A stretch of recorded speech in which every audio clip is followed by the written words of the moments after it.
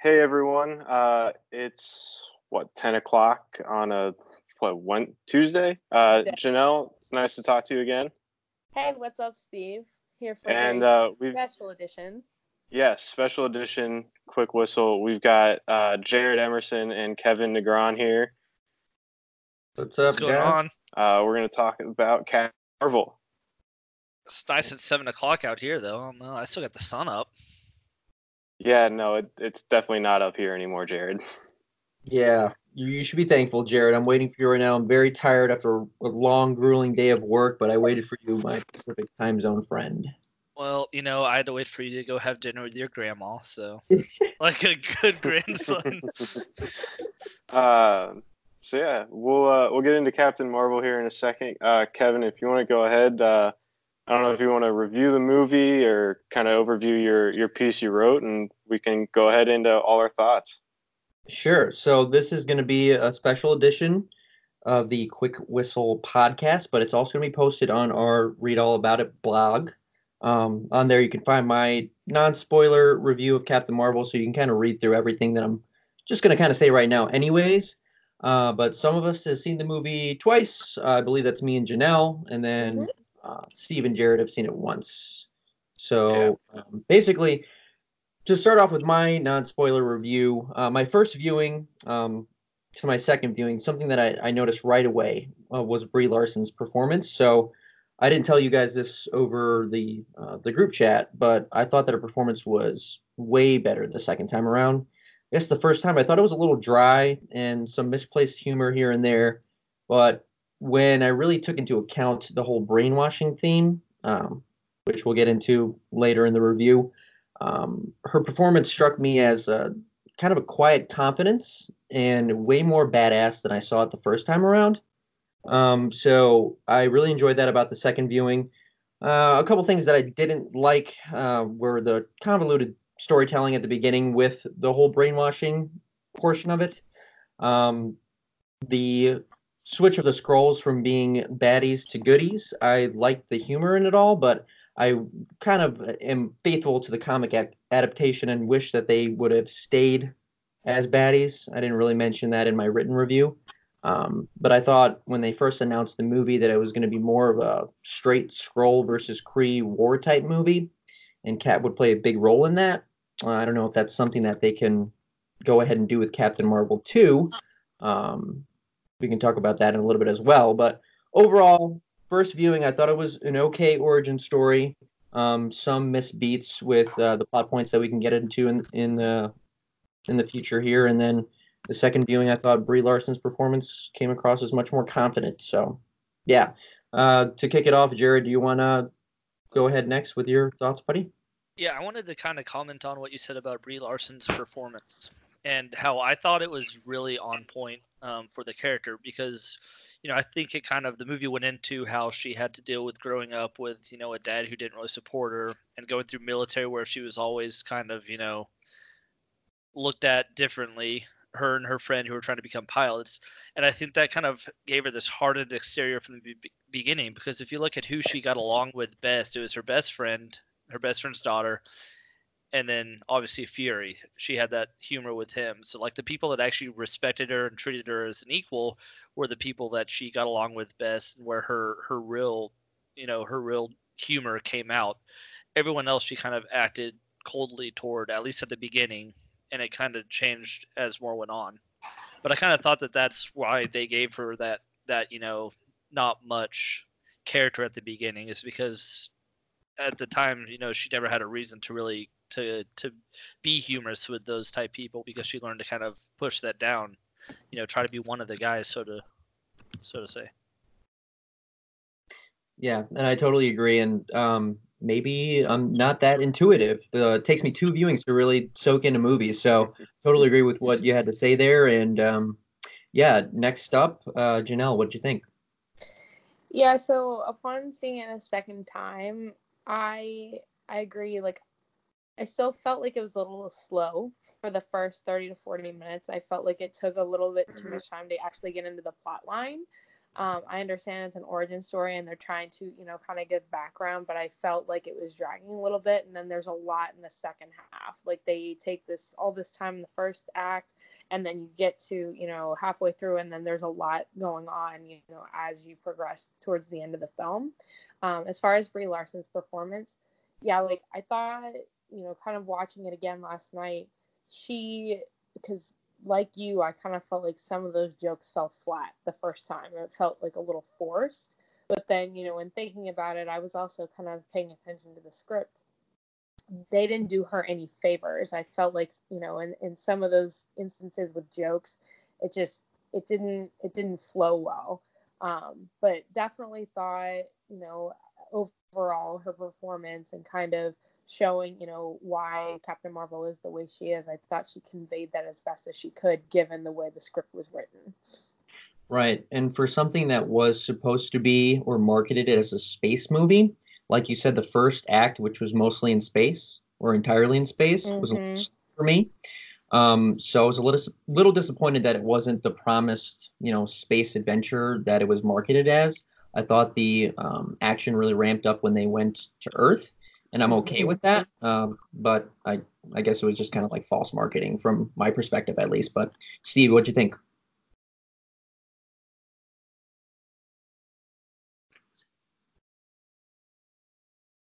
Steve, do you hear me? What'd you think? Sorry, yeah, my audio cut out for a second, guys. Yeah, I thought, first viewing, and someone who hadn't really read Captain Marvel comics as much as I've read other stuff, so not knowing as much, thought, like everyone else, that Brie Larson was great. Some of that humor, obviously, in the first, I haven't seen it a second time, but some of the humor did tend to fall flat. But overall, I really enjoyed it.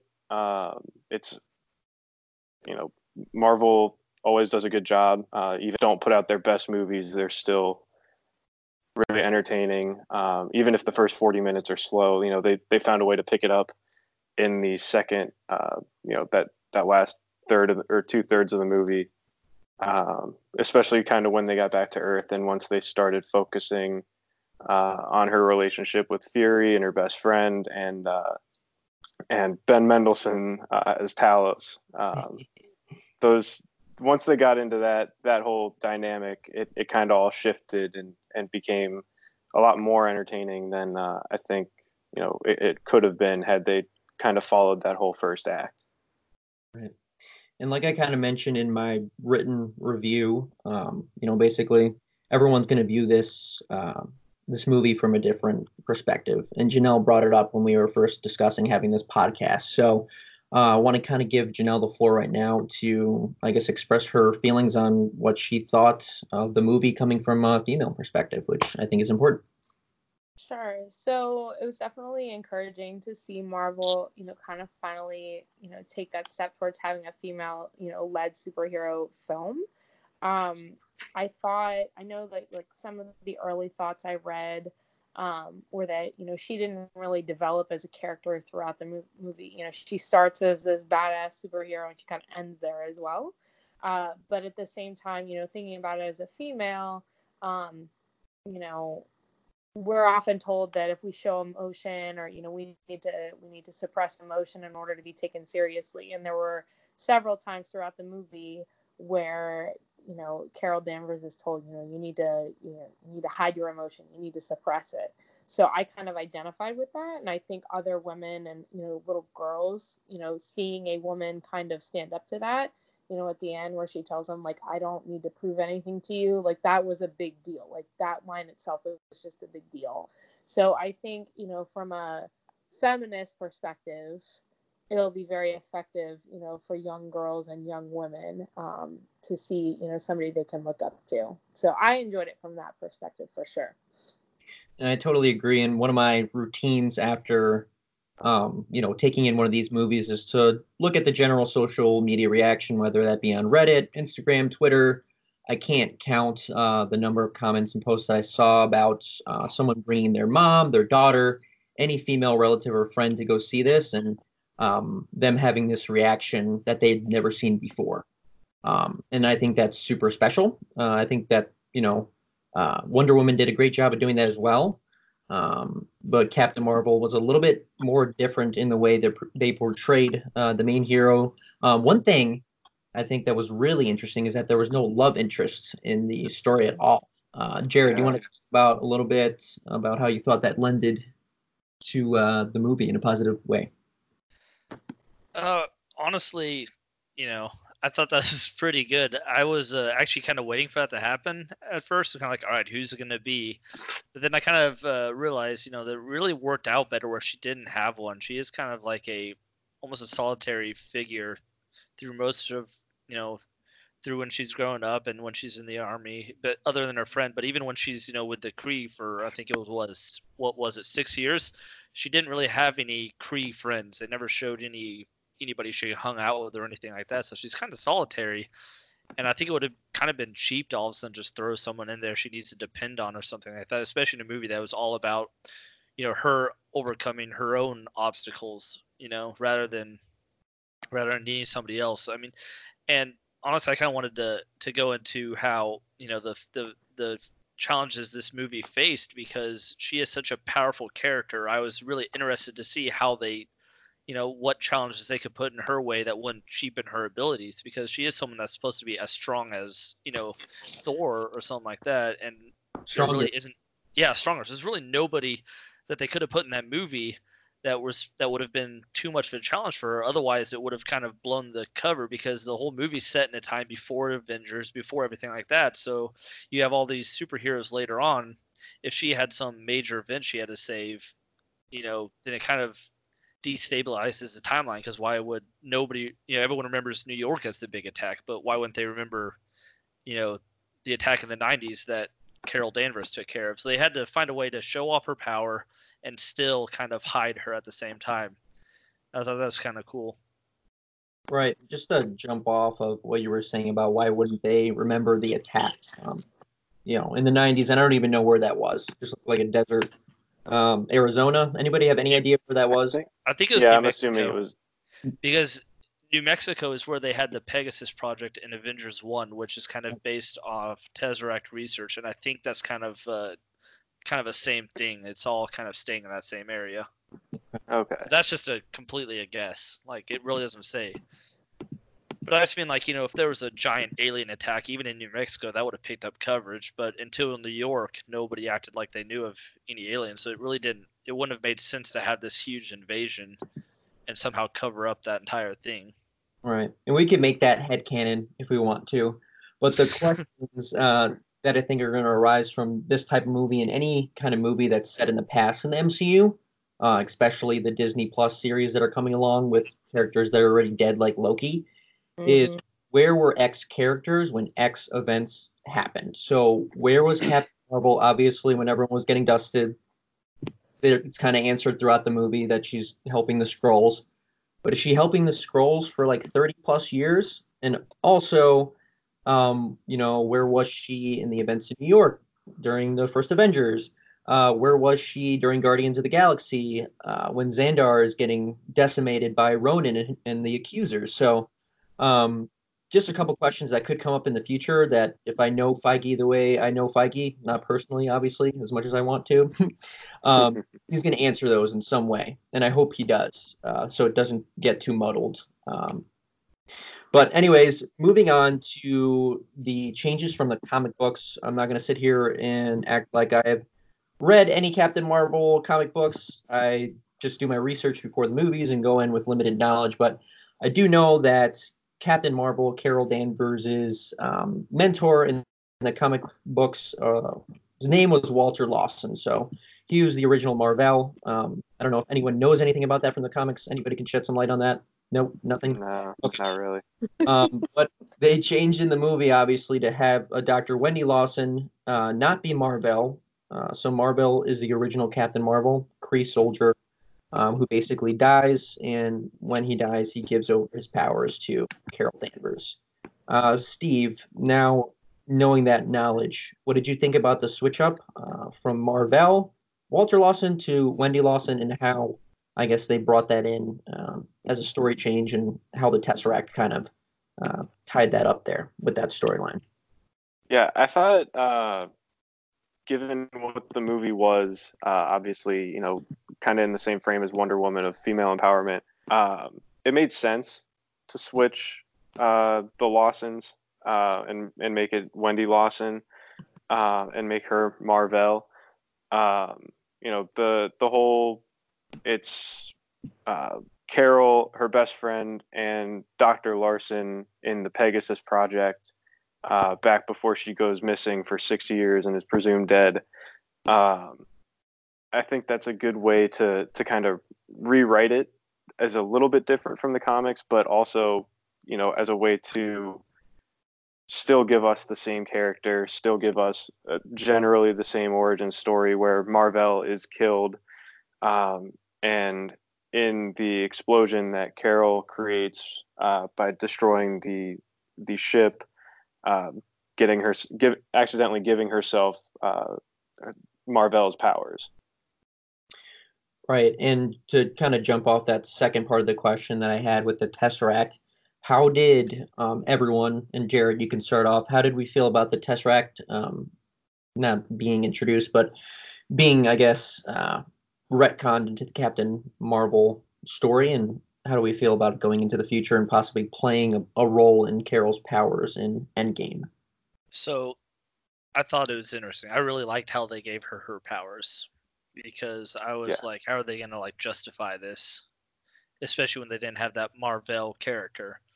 And and I think it really sets up big time for Endgame, because I think if she has the power of one of the Infinity Stones, like, does that mean she could be someone that could wield them all at this point?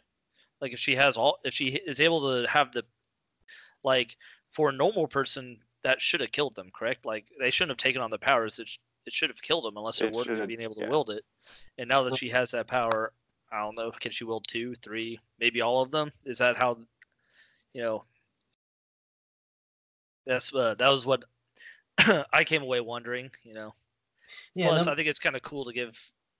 It was a kind of a cool way to tie her into the universe. It wasn't just like everyone kind of has a tie into the Infinity Stones. It seems like, and that was kind of hers, and it was a really cool one and different and unique. I will say. Go ahead. Sorry. Apologize. I will say with the Tesseract, the one thing I thought was really cool with the tie-in from Captain Marvel into just the Avengers as we know it now. We obviously see the Tesseract in the 40s with Captain America, and then you don't see much of it for another 50 years. You don't hear about it. And then I think, Jared, you pointed out in one of our chats that it's mentioned in Agents of S.H.I.E.L.D. about covering up Pegasus. And I think the Tesseract being, discovered by Howard Stark, being put into Project Pegasus, and then coming back around and being in possession and ending up in Nick Fury's possession at the end of Captain Marvel. It's a nice little way to keep it from, like, so we know what kind of is going on, and that it's not just sitting there at the bottom of the ocean for however long, or it's not just sitting in a storage room somewhere. It's that people are studying it. They're trying to figure out what it is, what they can learn from it. Just a cool way to tie Captain America into Captain Marvel at some point. I'd like to point out with that Agents of S.H.I.E.L.D. reference, I was kind of looking through that. I think she was referring to, and it was Skye in the first episode of Agents of S.H.I.E.L.D., she was referring to a cover-up of Project Pegasus that was the Avengers 1 facility, not the other Project Pegasus. So she was, when Loki blew it up at the beginning of Avengers 1, that's what she was referring to. Okay. It gets a little confusing. There's a lot of Pegasuses. Pegasi? There. I don't know what the proper term is for that. Yeah, so for the listeners that don't know, ABC's Agents of S.H.I.E.L.D. has been going on ABC since 2013, follows basically the Phil Coulson storyline and the role that S.H.I.E.L.D. plays in the overall universe. So not to get too off topic, Jared, but did you just start watching Agents of S.H.I.E.L.D.? No, I've been watching about 3 years, I think. So I'm just kind of waiting for the new season to start up. I'm ready. I think they sign up for 2 more seasons now. 2 more seasons, yeah. I believe And shorter Clark season. Gregg's directing episodes now too, which is great. Yeah, So, that's awesome. Awesome yeah. show. I love Coulson, so I was really excited for him to be in Captain Marvel. Yeah, me too. But a small criticism I had about Carol taking that blast that you were talking about, Jared, and the way she got her powers. Just a general question for everyone. Like, I know taking a blast of an Infinity Stone like that, it was something that Peter was able to do, not take a blast, but actually hold the Infinity Stone in his hand because he was, half human, but also half alien. Why do you guys think that Carol was able to take that blast just as a human and contain the power of the space stone? And do you think that was an opportunity missed that they didn't explain? I thought you meant Peter Parker at first, and I was like, when did that happen? Peter Quill. I did too. I was like, what? I was like, man, what did I miss? Hey, it's hard being the moderator, all right? Star-Lord, Peter Quill from Guardians of the Galaxy. Okay, so I don't know if it was a missed opportunity. I think it was one of those things like maybe the stone selected her, like she was worthy of it. I don't know if it seems like the stones kind of like know who is able to hold them. I don't know. They haven't really said what gives someone the right to have it. Because didn't Rogers hold one for a bit too in Captain America, or did he not touch it at all? It's been a while since I've seen. I thought he might have just held the Tesseract, but it's been a couple years since I've seen it.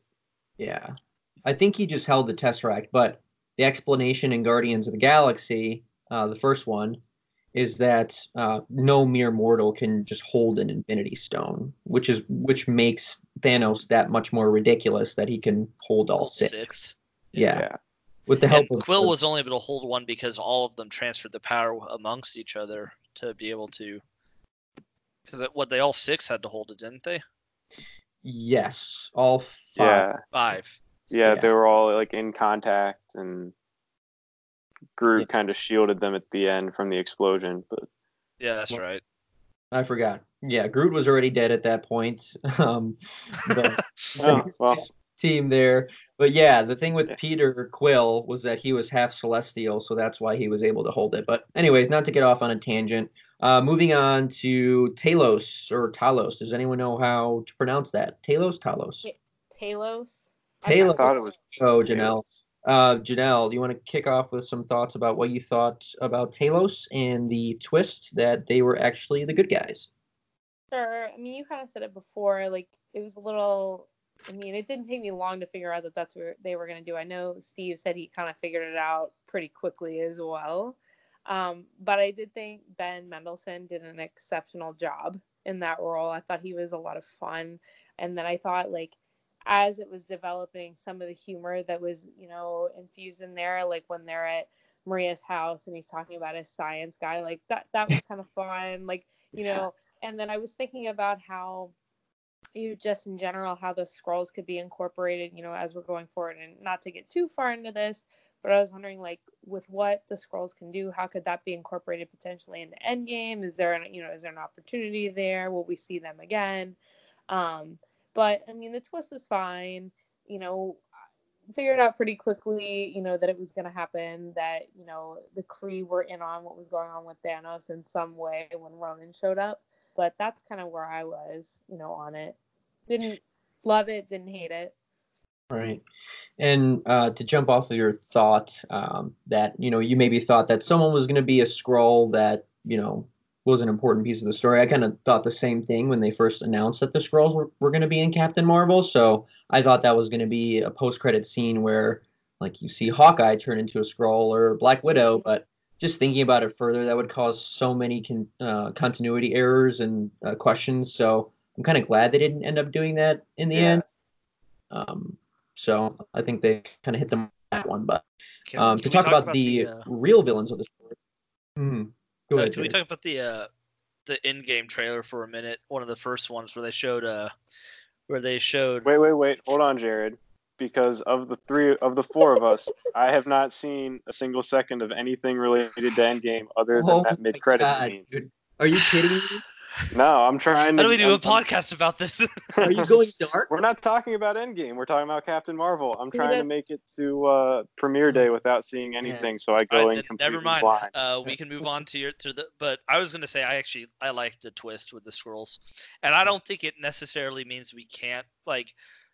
There's scrolls, like there's a ton of humans. It's not like every human is Captain Rogers. There's got to be some bad scrolls out there that may not have liked Talos's approach to diplomacy, and so they could still do, the invasion or something like that at a later date. So I don't think it necessarily takes even within, you look at all the good guys, like, yeah, there's going to be the group of people that were just refugees, but there's still going to be, people that are, scrolls that are military based or think that, attacking is the best way to go. So I think that they still have the opportunity to go the way they want. And I thought it was an interesting twist. And once again, it kind of made it because, once again, as we were talking about, like, she was so strong. Like, the Skrulls would have had no chance once she unleashed her real power. It would have made for a really boring movie. So I kind of like the approach they took with making her. It almost like they made her the villain of her own movie for a bit. Like, because the main thing she had to get over was her own. She had to get herself out of her way before she become who she's supposed to be. And everyone else was just kind of there to help her get there. And I think that was like it's an interesting challenge that the movie had because of its place in the series and everything like that. But I thought they handled it well. I kind of liked it, and I thought it was different. It didn't follow the same formula. There wasn't some terrible bad guy she had to almost get lucky to defeat. Like, she could beat anyone. It's just she had to realize she could. So. Right, and I guess I kind of mislabeled the Skrulls, the good people, because we don't really know. There's not enough backstory to that, and it's a war, so we just know that they're trying to find a new place to live. And we know from the comics that Super Skrull is an actual villain, and I think a cool way that they can introduce him in the future is actually through Fantastic Four. If you guys didn't hear today, Disney announced that they're going to finalize the acquisition of Fox on March 20th. So that's officially happening. And I think Super Skrull can be a really big opportunity for them. Just a little bit what I know about him is that he can not only take on one identity / DNA, but multiple. So he can basically wield all four powers of the Fantastic Four at the same time. So I think that would be super cool if they got the CGI right and the story right, and kind of a way to tie them into the future. So I agree with you, Jared, that probably not all Skrulls seem to be, I guess, good. Well, even Talos admitted at one point, he said, "We have blood on our hands." Yeah, I think that's what you were about to say too. Mm-hmm. I saw you. Yeah. But yeah, he doesn't. He knows that he's done some things too. It's just I think he was more concerned about at that point his family and those that are innocent, and I think to him that was more important than the war at the moment. Right. And I guess to kind of jump off on the real quote unquote villains or antagonists of the movie, the Kree. How did we feel about Star Force's role in the movie? Jude Law, did you think we got enough of them? Not enough? Just anything in general about the Kree and how they were painted as the villains in the story. Well, apparently I wasn't as smart as the rest of you guys because I enjoyed that twist with the Skrulls. I did not see that coming until I guess I sort of did just because they were making jokes on the beach and it's like they don't seem like typical bad guys. They don't seem as serious at times. But as for the Space Force and the Kree, I guess from just watching Agents of S.H.I.E.L.D. and stuff like that, I kind of knew, and just kind of knowing the Kree, I kind of, especially with Ronan, that I really kind of figured they weren't going to be good overall.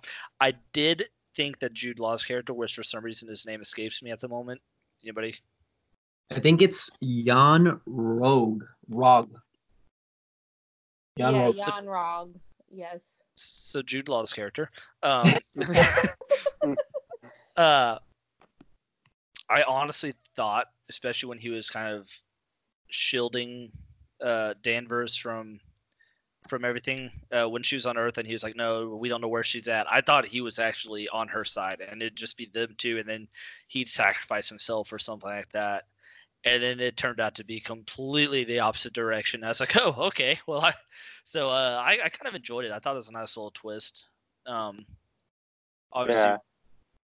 if my audio didn't cut out, all I was saying was I think I would have liked a little bit more of Jude Law. I thought he did a really good job. He's always really great, and I would have liked to see more of the Space Force. I think the guy's name is Djimon Hounsou with the two swords. That's going to be in pretty much. I think he's about to be in both the universes now, Marvel and DC. He was in Guardians too. He was in Guardians 1, right? Who is he going to play in DC, Steve? He's coming up in Shazam. He's the old version of Shazam that gives Billy Batson his powers. No way! I knew I recognized that voice from somewhere.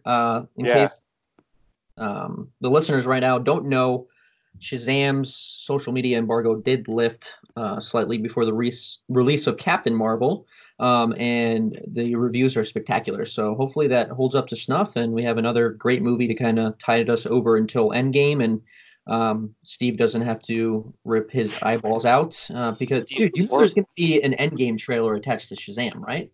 You know there probably will be. Steve and is a giant DC fan too, so. Oh my god, man! I love myself some Batman and the Flash and Aquaman and Green Lantern. So we should do a whole podcast on why he's wrong about Batman or Superman. Now. You're a scroll at this point.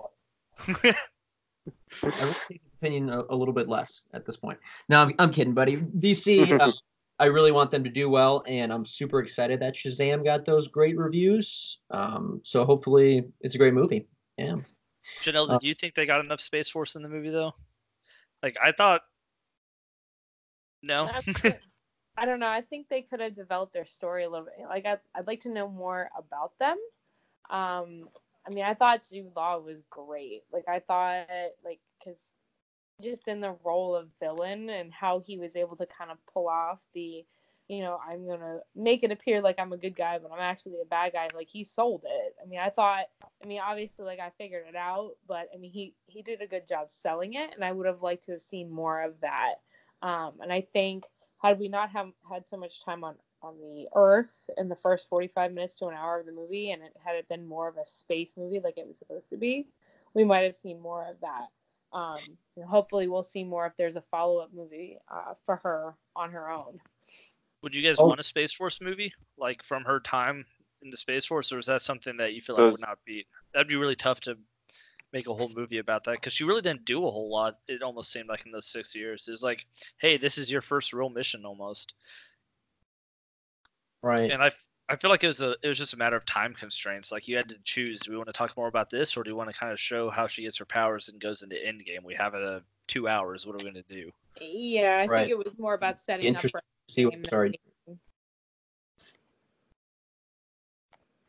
I'm just kind of cut out there for a second. I apologize. Yeah, I'm not sure which one got recorded on that one. I don't know. I think it just cut out everybody for a second. That moment that Jude Law though dropped his disguise, in that shed, and he's like, she knows. I thought that was like really like, that was pretty cool. Like that's a little sinister. He's like his whole demeanor changed in a second. I was like, okay, cool. You could see it kind of go from like, oh, maybe he's really on her side to just like, nope, he's just straight the villain for the last act of this movie. Yeah, and we didn't really get just another nitpick. I feel like I'm nitpicking everything, but we didn't really get a lot of Kree backstory. I was really interested to delve deeper into the Kree civilization, but I think that's just a byproduct, like I mentioned in my written review, of just the runtime. And, there's literally not enough time to develop all these relationships and storylines.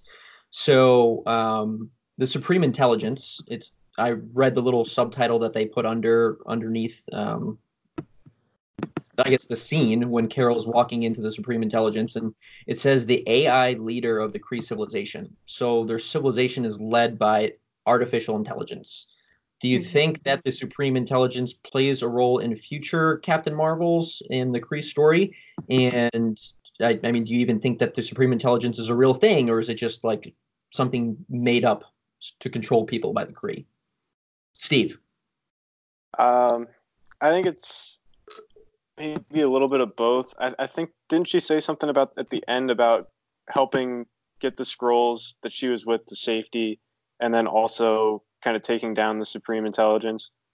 Didn't she say something along those lines? So I feel like if we're getting a a sequel, like it's got to kind of focus on those years between the end of this movie and whatever is going on in Endgame. You got to think, right? Or is it something that they maybe do on like Disney Plus? Right. And I guess with the timeline, and not exactly because it's like, 50 years apart, but kind of mirroring the formula of Wonder Woman. Janelle, do you want the second Captain Marvel movie to be in the past, or do you want it to be present day? I'd like to see present day. I mean, I think, well, before I answer that, I guess it's going to depend on what happens in Endgame. Like, where do they go from here? I think Steve. I mean, I'm not like, this isn't spoilers. It's just saying like, it depends on who's going to survive that movie. Who's going to come out alive. I mean, I think I would like to see, what new evil they're going to come up against. Because if this Thanos storyline ends, then to keep it going, there's going to have to be some new evil force that is going to come up against them. So I'd like to see how she handles that with whoever else is alive around her. Right. The Eternals has got to introduce the new bad guy, correct? I'd imagine. Is it the Eternals? Is that the name of the movie? Yeah, I don't know where they fit in the slate. I think right after Far From Home, there's like a 10 months. Yeah, it's a really big break. Yeah, and I don't think know. Guardians 3 was supposed to be in there, but I don't know what is next. Black Widow, The Eternals. Doctor Strange 2, isn't it? It's not official yet. If it was official, I would know because I'm a freak and I check like every day. But yeah, But I gotta feel the Eternals has to. There's got to be like it's got to be like Doom or someone like that. If they after the Fox merger is complete. Yeah. Like I'm trying to think of who would be like next in terms of like Celestial and would actually give them a challenge because assuming that Captain Marvel survives Endgame, sorry Steve, Endgame's a movie that's coming out soon. Assuming she survives, don't worry, you cut out for a little bit there, so I actually didn't hear you. Oh, perfect. Assuming she survives, like they can't just like bring in a regular like. It's not like Zemo's gonna be able to stop her. Well, maybe I don't know. He was pretty good. Yeah, I think in general there just needs to be some answers to what happened between, I guess then and now, of what Carol's been up to. Because the theme of all the Marvel movies has been setting storylines to be answered in the future. So I'm just super interested to see if they're not gonna be answered in Endgame. There's literally not enough time unless the Russos are maestros and somehow do it in like 5 minutes. Well, not to mention that opens up an opportunity for the Skrulls. 30 years, that's a whole new generation of Skrulls. Yeah. Like, if they're thriving somewhere else, maybe they get upset with her over something. Maybe maybe their relationship falls apart and that's why she leaves or something like that. And then eventually they come back to Earth out of like to get revenge or some, obviously I'm not a great Marvel writer or I'd have a better idea, but 30 years is a long time. I'm trying to think about, like, I'm reading an article right now about like the upcoming Marvel movies after Endgame and after Spider-Man. The idea is that Black Panther 2 will be the next one after Spider-Man. And then potentially Eternals, and then Black Widow is 2021, and then Miss Marvel. So we'll see. Yeah, I don't remember them. I know that Feige has mentioned Miss Marvel, but if they're gonna make a movie out of that, that's super awesome. And I'm hoping that Carol is involved in some way because I know she's, I believe her name is Kamala Khan's mentor. Yeah. It is. This, I mean, obviously this could change, but this particular article says Miss Marvel is July of 21. Wow. Okay. Yeah, I haven't seen that anywhere, but that you'll have to send me that link because that's interesting and awesome. Yeah, this has like all of the upcoming release dates that they have, and a lot of it's untitled Marvel movie, untitled Marvel movie, untitled. Yeah. Hopefully they do some kind of unrolling like they did for Phase 3. I don't know if you guys watched that. It's on YouTube if you haven't, but basically Feige and the El Capitan Theater in LA, Hollywood, unveiling the whole Phase 3 lineup. Inhumans was on there, so obviously not all came to be, but that was like the most awesome thing I've ever witnessed, man. Like just a half hour of me just like freaking out over everything he had to say, and just super cool event. And I'm hoping that they pull something similar this year at D23 in Anaheim. Jared lives in San Diego. I need to see if I can get tickets to that. You can go up there. My friend Kevin, who I see all these movies with, he's going up there. He got like the 3-day pass, so you should consider that, dude. And then come back. Yeah, what's the date for that? I'll see if I can get tickets still. It's probably sold out. I think it's in August at some point. That'd be sick. Comic-Con, obviously. Comic-Con's already sold out. That sold out a long time ago. Oh, that you have to get like almost a year in advance. I found out. Because I did think of that one, and they're like, yeah, they sold out a while ago. Yeah. So I was gonna buy like a Spider-Man suit, but I guess I'll wait for Halloween now. Right. So only $200. I did have a question though. Yeah, go ahead. And it's for, I guess, Janelle. Going back to Carol Danvers' best friend, her co-pilot, and I'm really terrible at remembering names sometimes of people that aren't major characters. Thank you. Yeah. Her daughter, though, assuming she didn't get dusted, I feel like they'd really be making a mistake if they didn't at least mention her in game. Like, what do you think? Maria's daughter? Maybe even Maria too, like both of them. Like I don't know, Maria. I'm assuming Danvers apparently doesn't age with her new abilities as much as someone else, because I'm guessing Maria's got to be in her 60s by now, but her daughter would be a 37, 38 maybe. Maybe early 40s. Her daughter allegedly is going to become Captain Marvel eventually. Like that is the idea, is that she will eventually be Captain Marvel. Because in the comic book, I mean, I've not read all the comic books, so like, do not take my word for it. But like, I was reading about that because I was thinking like, her daughter has to come up somewhere, and like, so I kind of was researching it, and one of the things that has come up is Maria Rambeau's daughter, Monica, eventually becoming Captain Marvel, because I guess that ends up happening somewhere along the line in the comic books. I don't know if it's exactly that same storyline, but it does happen. So that could potentially be something that they develop. I definitely think because of how important she is to Carol, that there could be mention of her. And there could be potentially even mention of Maria because of Maria's skill set as a pilot.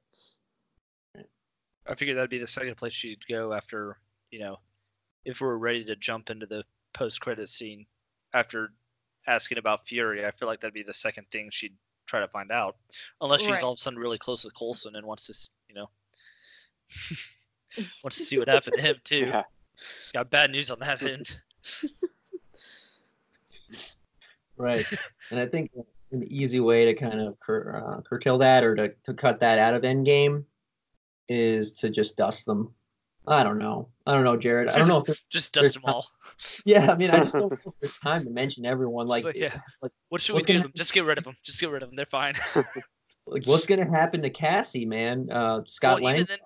They've got a running list. Even there, they got a running list on the computer. They show that, so she could literally just be like, "Hey, what happened to this person? This person?" They could look it up and be like, "Yeah, they're missing," and then we'd know, and that could be it. Can you imagine that's just what the whole movie is? They're just looking for people and they're like, "Yep, dusted, gone." Just ends with Thanos smiling again. Just still at the farm. So I'm reading more about Monica Rambeau, and it says, for a time in the comics, Rambeau serves as the leader of the Avengers as Captain Marvel. She later seizes the title and takes on the superhero named Photon, and remains one of the industry's most prominent Black superheroes. Just thinking about it from a business perspective, Marvel would be stupid not to do that, because to have a Black female superhero would be really good for their, just from a fan standpoint, and bringing more people into the fold. But that's just my idea.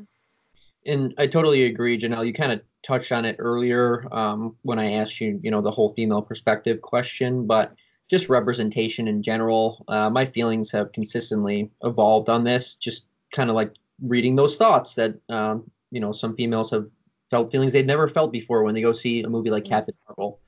how important do you guys think the representation of different sects of people is in the Marvel Cinematic Universe, in the DC universe, just in films in general, just to kind of have a broader perspective on it? And what kind of impact do you think it's going to have in the future, bringing in different groups? Steve? I think it's great. Obviously getting everyone equal representation in movies that for the longest time we've seen Superman, we've seen Batman, we've seen as bad as it was, Green Lantern, all these movies be white men, and to see starting almost a year ago or just a little over a year ago now with Black Panther, and the buzz that created just by having a black super, and then having Wonder Woman and now Captain Marvel, continuing that. I mean, it does really show that representation does matter, and it really shows that it really affects young people and how they think about themselves and about people around them. Yeah, that's why I think Janelle's mention of Miss Marvel is so cool to even hear, because she's a Pakistani girl from New Jersey that comes across these powers, and I think that within itself is awesome that they've gotten to this point when we know in the past they wouldn't have even thought about putting something like that in the theaters, and the general public is so open to it because Captain Marvel opened to the second biggest opening weekend in the Marvel Cinematic Universe. I think it was like $445 million worldwide, something like that. I think that's insane. That gives me hope for a Miles Morales, Peter Parker team up in a future Spider-Man movie, which would be awesome. Yeah, yes, it would. I mean, he's in the universe technically. I know, but I think and maybe someone else could shed light on this if they know, but I think Spider-Man's contract with the MCU ends after his third movie. So after Far From Home, he has one more solo, and then it's up to Sony whether or not they want to re-up the deal. And with the success that they had with their animated side of things, I don't know what they're going to do, and I'm scared. I think that they'll understand. They're making money off Far From Home and all those still. Like, they still make money from them, correct? Look at how much money it's technically Venom, dude. Yeah, but they're not gonna. I think they realize that they're not. They wouldn't be able to make as profitable as the Spider-Man film. I think they would make more money by having Spider-Man stay in the MCU, than they would by taking him back. I really do, and because they can technically borrow him. Like, he could be in Venom 2, I believe. It's just better to kind of keep him, especially if they continue their animated side of it. They don't need to juggle two Spider-Man projects. That seems like they really. I mean, then again, it's Sony. Maybe they think they can do it and they screw it all up. That wouldn't be the first time, but I think they've got an opportunity where they could still let Marvel MCU take Spider-Man, loan him out, and then continue to have their side of things with the Spider-Verse movies, which have an opportunity to really blow up too. Right. Yeah. I think Sony in general just has that opportunity to be that niche studio that handles animation in a really cool way. And Steve, you were going to say something about that. Yeah, I was going to touch just before Jared started there. He was talking about the Miles Morales Peter Parker team up. We did kind of get a mention of that in Spider-Man: Homecoming with Donald Glover's character talking about having a cousin, I believe is what he said. Nephew. Or nephew, and that would be Miles Morales, who, eventually, as we just alluded to, becomes another Spider-Man. So we could even potentially see that in live action in a future Spider-Man movie in the MCU. Which means Donald Glover would become the Prowler. That'd be kind of cool. Which I would be all for. Yeah, have him play more in the movies. I'd be totally down for that. Just give me more Donald Glover in the MCU, and I'll be okay with it. Yep. And just talking a little bit more about animated superhero shows and movies. Some news that broke today.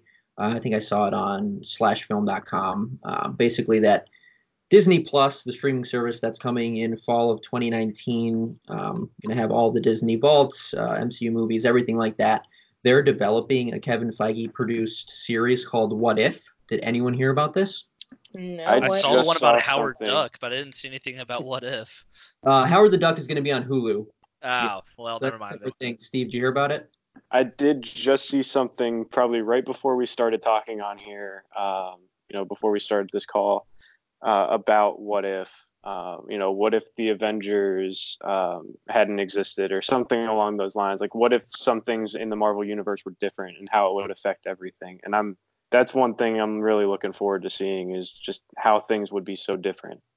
Right. And, who knows how long they're thinking about these ideas to be in a brainstorming room with those people. I can't even imagine the genius ideas that come up with, but I guess the idea is they want to use the same actors to voice these animated characters so we don't, forget about these people that might not go on into the future of live action movies. And I think that's super cool because we're attached to them at this point. And to just get rid of someone like Loki, who's doing live action with the Disney Plus, so that's not a good example, wouldn't be a smart move for them because there's still so much more story to tell with him, and he's a fan favorite. So I think they've done a really good job at coming up with ideas like that, as evidenced by today's news. So I thought that was pretty cool.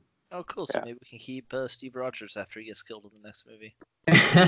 Yeah, so the Russos did something done with the MCU. Some ominous line like that, and some people thought they were saying that he might like direct a future movie or something, but maybe he's going to be in the What If series. Either way, I'm watching. I'm buying Disney Plus. Is everyone buying Disney Plus? I'm considering it now that they mentioned they'll have the entire vault. I'll probably end up getting it. I keep saying I'm not going to, but I'll probably like ditch some other service and be like, yeah, Disney Plus it is. Like Hulu, you're gone. There's going to be so much. And I just thought of this right now. I was like, what if they had like a Flurkin, like animal Avengers or something like yeah. Is it 16 a month, like $15.99 a month? I don't care what it is. I'm paying, man. I get Southwest reward cards, reward points for that. So I'll rack up enough charges and come see you in San Diego, Jared. There you go. That's one thing we didn't touch on, though, just kind of wrap up on Captain Marvel, was the other important side characters. So Goose, the cat Flurkin, Samuel L., we talked about him a little bit, Phil Coulson, characters like that. Janelle, how did you think they were portrayed in the storyline there? And did you love Goose like everyone else did? Yes, I loved Goose. I thought that I know a lot of people are like, this is borderline ridiculous, and it is, but you have to know going into the movie that it's think about what you're watching and think about the audience. But I thought that that was fun and silly, and kids will get a kick out of it, whatever. And then like there was some humor with Maria and Fury with the cat, towards the end of the movie. Fury himself, I thought it was cool that we finally got to see why his eye is the way that it is. Why does he wear the eye patch? So, kind of getting some of his backstory, but not all of it. I think there's more story to tell for him, but they just couldn't tell it all in a 2-hour time period that was supposed to be about Carol Danvers. Coulson, I love Agent Coulson, and personally, I would have loved to have seen more of him, but I did think it was cool to see why Fury trusts him implicitly, because he looks the other way, when they're trying to, capture him towards the beginning of the movie, when, they're trying to get Carol and him regardless. So, I was happy, with the way they kind of infused them here and there. But that's kind of where I landed on those. Anybody else with thoughts on the side characters? I personally really liked how they did the de-aging of Nick Fury. Samuel L. Jackson looked great. There's been a lot of de-aging in a lot of movies recently, and I think this is one of those first ones where, man, this looked like Samuel L. Jackson looked like 20 years ago. Compared to Robert Downey Jr. in Civil War, and it's like night and day. He looks so animated in that movie. Yeah. And I don't know, but I'm a Coulson stan, so anytime he was on camera, I was like, yes, let's go. Yes. Yeah, we need. And I kind of like they went back to his kind of comedic roots, like he was kind of used more in their earlier films, like going into the TV series. I don't know how many of you guys have watched Agents of S.H.I.E.L.D., but he kind of takes on more of a serious role at times. He still has the jokes, but he's also at times more serious because he kind of has to be. He kind of takes over and acts a lot of fury, especially after the events of Winter Soldier. He kind of has to become the de facto leader at times, and so he's a little bit more serious. So it's kind of more fun to see him be more carefree and cracking jokes about everything, basically. And I don't know. I've always loved his character, so it was really fun to see him back on the big screen again. Yeah, and if you watch Shield, he really, I mean, they developed the hell out of his character, and he's, Big like time. I mentioned in my written review, he's a born tactician, and he has dry humor, and he's hilarious. And I wish they just portrayed that a little bit more in Captain Marvel. I don't know if anyone else felt the same if you watch Agents of Shield. But yeah, and I then think that's something that developed though over the years. Like, he's kind of, because I think they went back to more of his original Iron Man humor and original, when he was like in the original Avengers movie, he was like basically fangirling over meeting Steve and everything like that. yeah. And Steve, just the de-aging in general, not to get too off topic, but I mean, it's so amazing. Who knows what they could do in the future? Like, can they have, not that they would, but would they have Samuel L. Jackson be the star of his own movie in a completely de-aged role? Like, could they do something like that? I mean, based on what we saw, I mean, I don't think that's out of the realm of possibility. I mean, it is a little unlikely given how old Samuel L. Jackson is now. But I don't think, if they do it relatively soon and plan it in the next couple of years, that we could potentially get something that's just a Nick Fury movie. Right. And Netflix is actually coming out with a Martin Scorsese directed and produced film called The Irishman. I don't know if anyone's heard of this at all, but it's a gangster movie with Robert De Niro, and they're going to de-age the hell out of him, and I can't wait to see it. And yeah, hopefully they can use that technology on me someday, and that'd be sweet. Can we talk about the post-credit scenes, though? I don't think we really got into those yet. We kind of mentioned it, but we haven't really talked about it in the future. Maybe we have to have Steve hang up on us now because No. Post credits are fine. Where are we on runtime, Steve? We're pushing like 59 minutes here. Okay, so we'll start to wrap things up. So this is kind of gonna come into this point in the conversation, but Avengers Endgame expectations, and then Jared, start off with what you thought of the mid-credit scene, which lends to that topic. Okay, so mid-credit scene. I did not expect that. I thought it'd show her off in space or something like that. I did not expect them to show the Avengers sitting on Earth and for her to show up at the end of it. Honestly, I thought it'd be like, so I was shocked when they first showed up, first of all, when it was like Steve and all them. And then I was like, okay, they're going to show that they're waiting for the pager and it's going to cut out, be like, oh, let me know when they show up. And then she'd walk off and it cut to black. I did not expect Danvers to pop in and be like, where's Fury? That really kind of made me jump and also was awesome. And this is kind of a weird hope, but I really hope that scene happens midway through the movie, or not midway through, but maybe 25 minutes in. Yeah, it's a 3 hour. Yeah, I think it might happen in the beginning because it's still beard. Well, and I know Steve, close your ears for this real quick. That's all right. I'm at this point. the one of the trailers has them all sitting around and being downtrodden about what happened, and then they have Ant-Man out of nowhere, and that it just that whole thematic that seems like it would have happened before Bree showed up. I think that or before Danvers shows up. I feel like her showing up will kind of lift spirits, and they seemed way too downbeat for her to have already showed up at that scene, if that makes sense. Her showing up to be a turning point. That should be one of the turning points of the movie. And it seemed like a lot of the trailer was showing stuff before she shows up. So I think that scene happens just a little bit down the line. I agree, but don't forget how smart they are and how they play with us in the trailer. Oh, yeah, no, agreed. I'd be very bummed if they go into the movie and the movie starts with her already being there. That would be a disappointment for me. Right. I hope that scene actually happens in the movie. I don't know if they've ever done that before where they show the same scene twice, but I kind of hope it does. Right. Janelle, mid-credits scene and expectations for Endgame. I mean, I thought it was great. I thought it was just enough. And I mean, it was surprising to me that they would include her in it. but I thought it was just enough to get people wondering, like what's going on, how are they, you know, kind of to the point that's been made, like when exactly is this happening? And I do hope that like there's some build up to it. Like it would suck if that was like early on, because then what else is, where do they really go from there? And then as far as expectations, I was actually thinking about this over the weekend. I think obviously Cap is I think he's going to die. I think that's kind of everybody's foregone conclusion.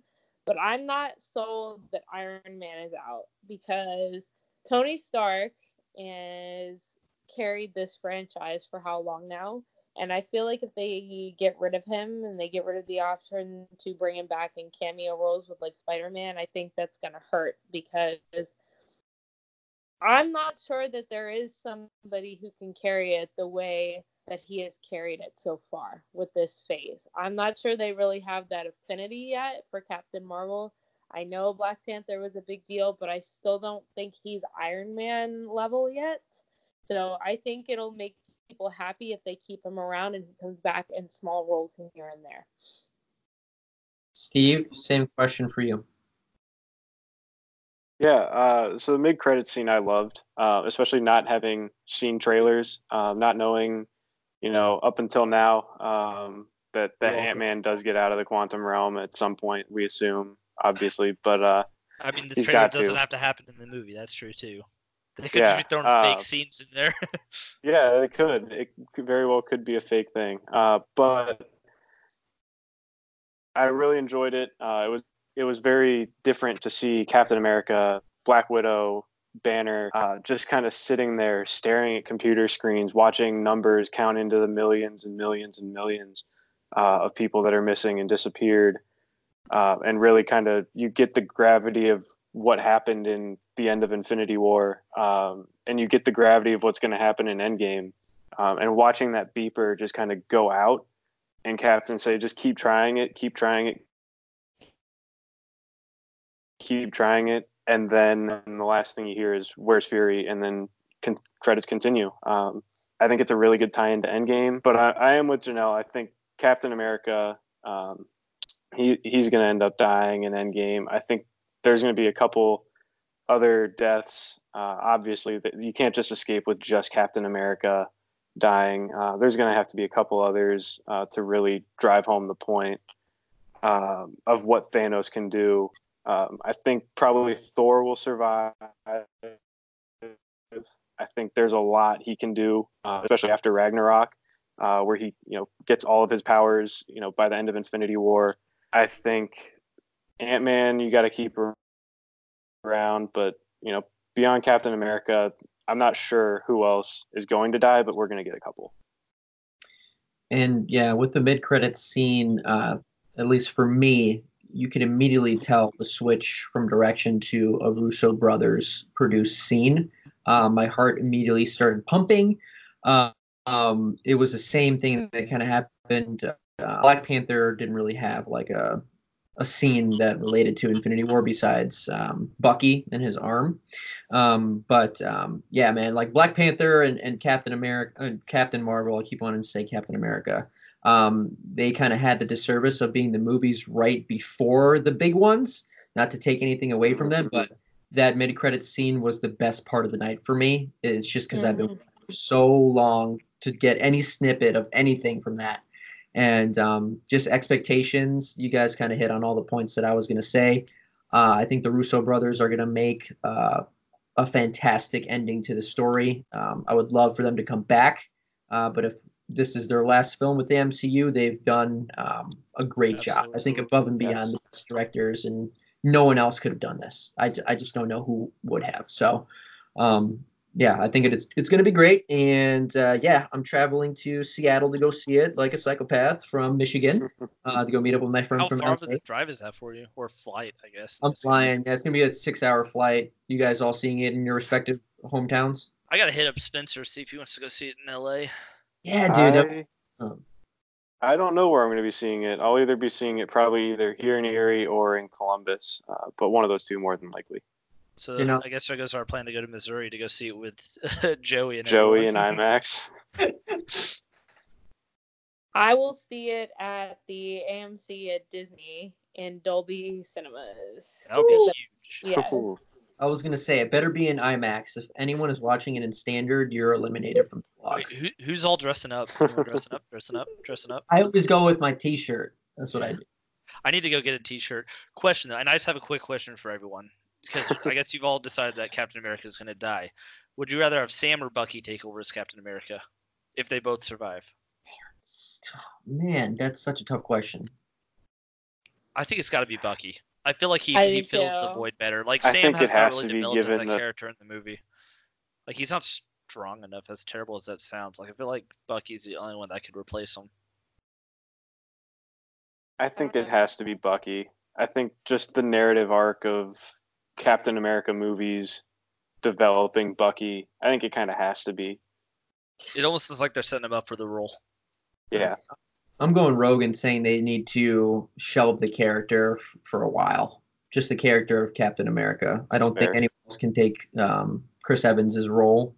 Not that they would be taking his role, but the moniker of Captain Yeah. America. I don't know how you feel about that, Janelle. No, I would agree. I mean, I'm not sure that they will, but like out of respect for him and the role that he's played in the MCU, like give it a rest. Bring him back eventually, but not right now. That'd be, and I also like, I feel the same way. Like there will never be another Iron Man. Like just don't go there. Do not try it. Don't try it. His son. He is Oh. Iron Man. Yeah, Tony Stark. I forgot what his son's name is. I think it might be Tony Stark Jr. Peter Parker. Peter Parker. Right? Final thoughts, since we're going over like an hour here, and I'm sure everyone's been listening to every single word that we've been saying. We'll probably edit it down a lot. Yeah, final Little snippets. review, 1 through 10. I Oh, don't care how you jeez. do the increments, but I'm going to start off and give it a 7.4.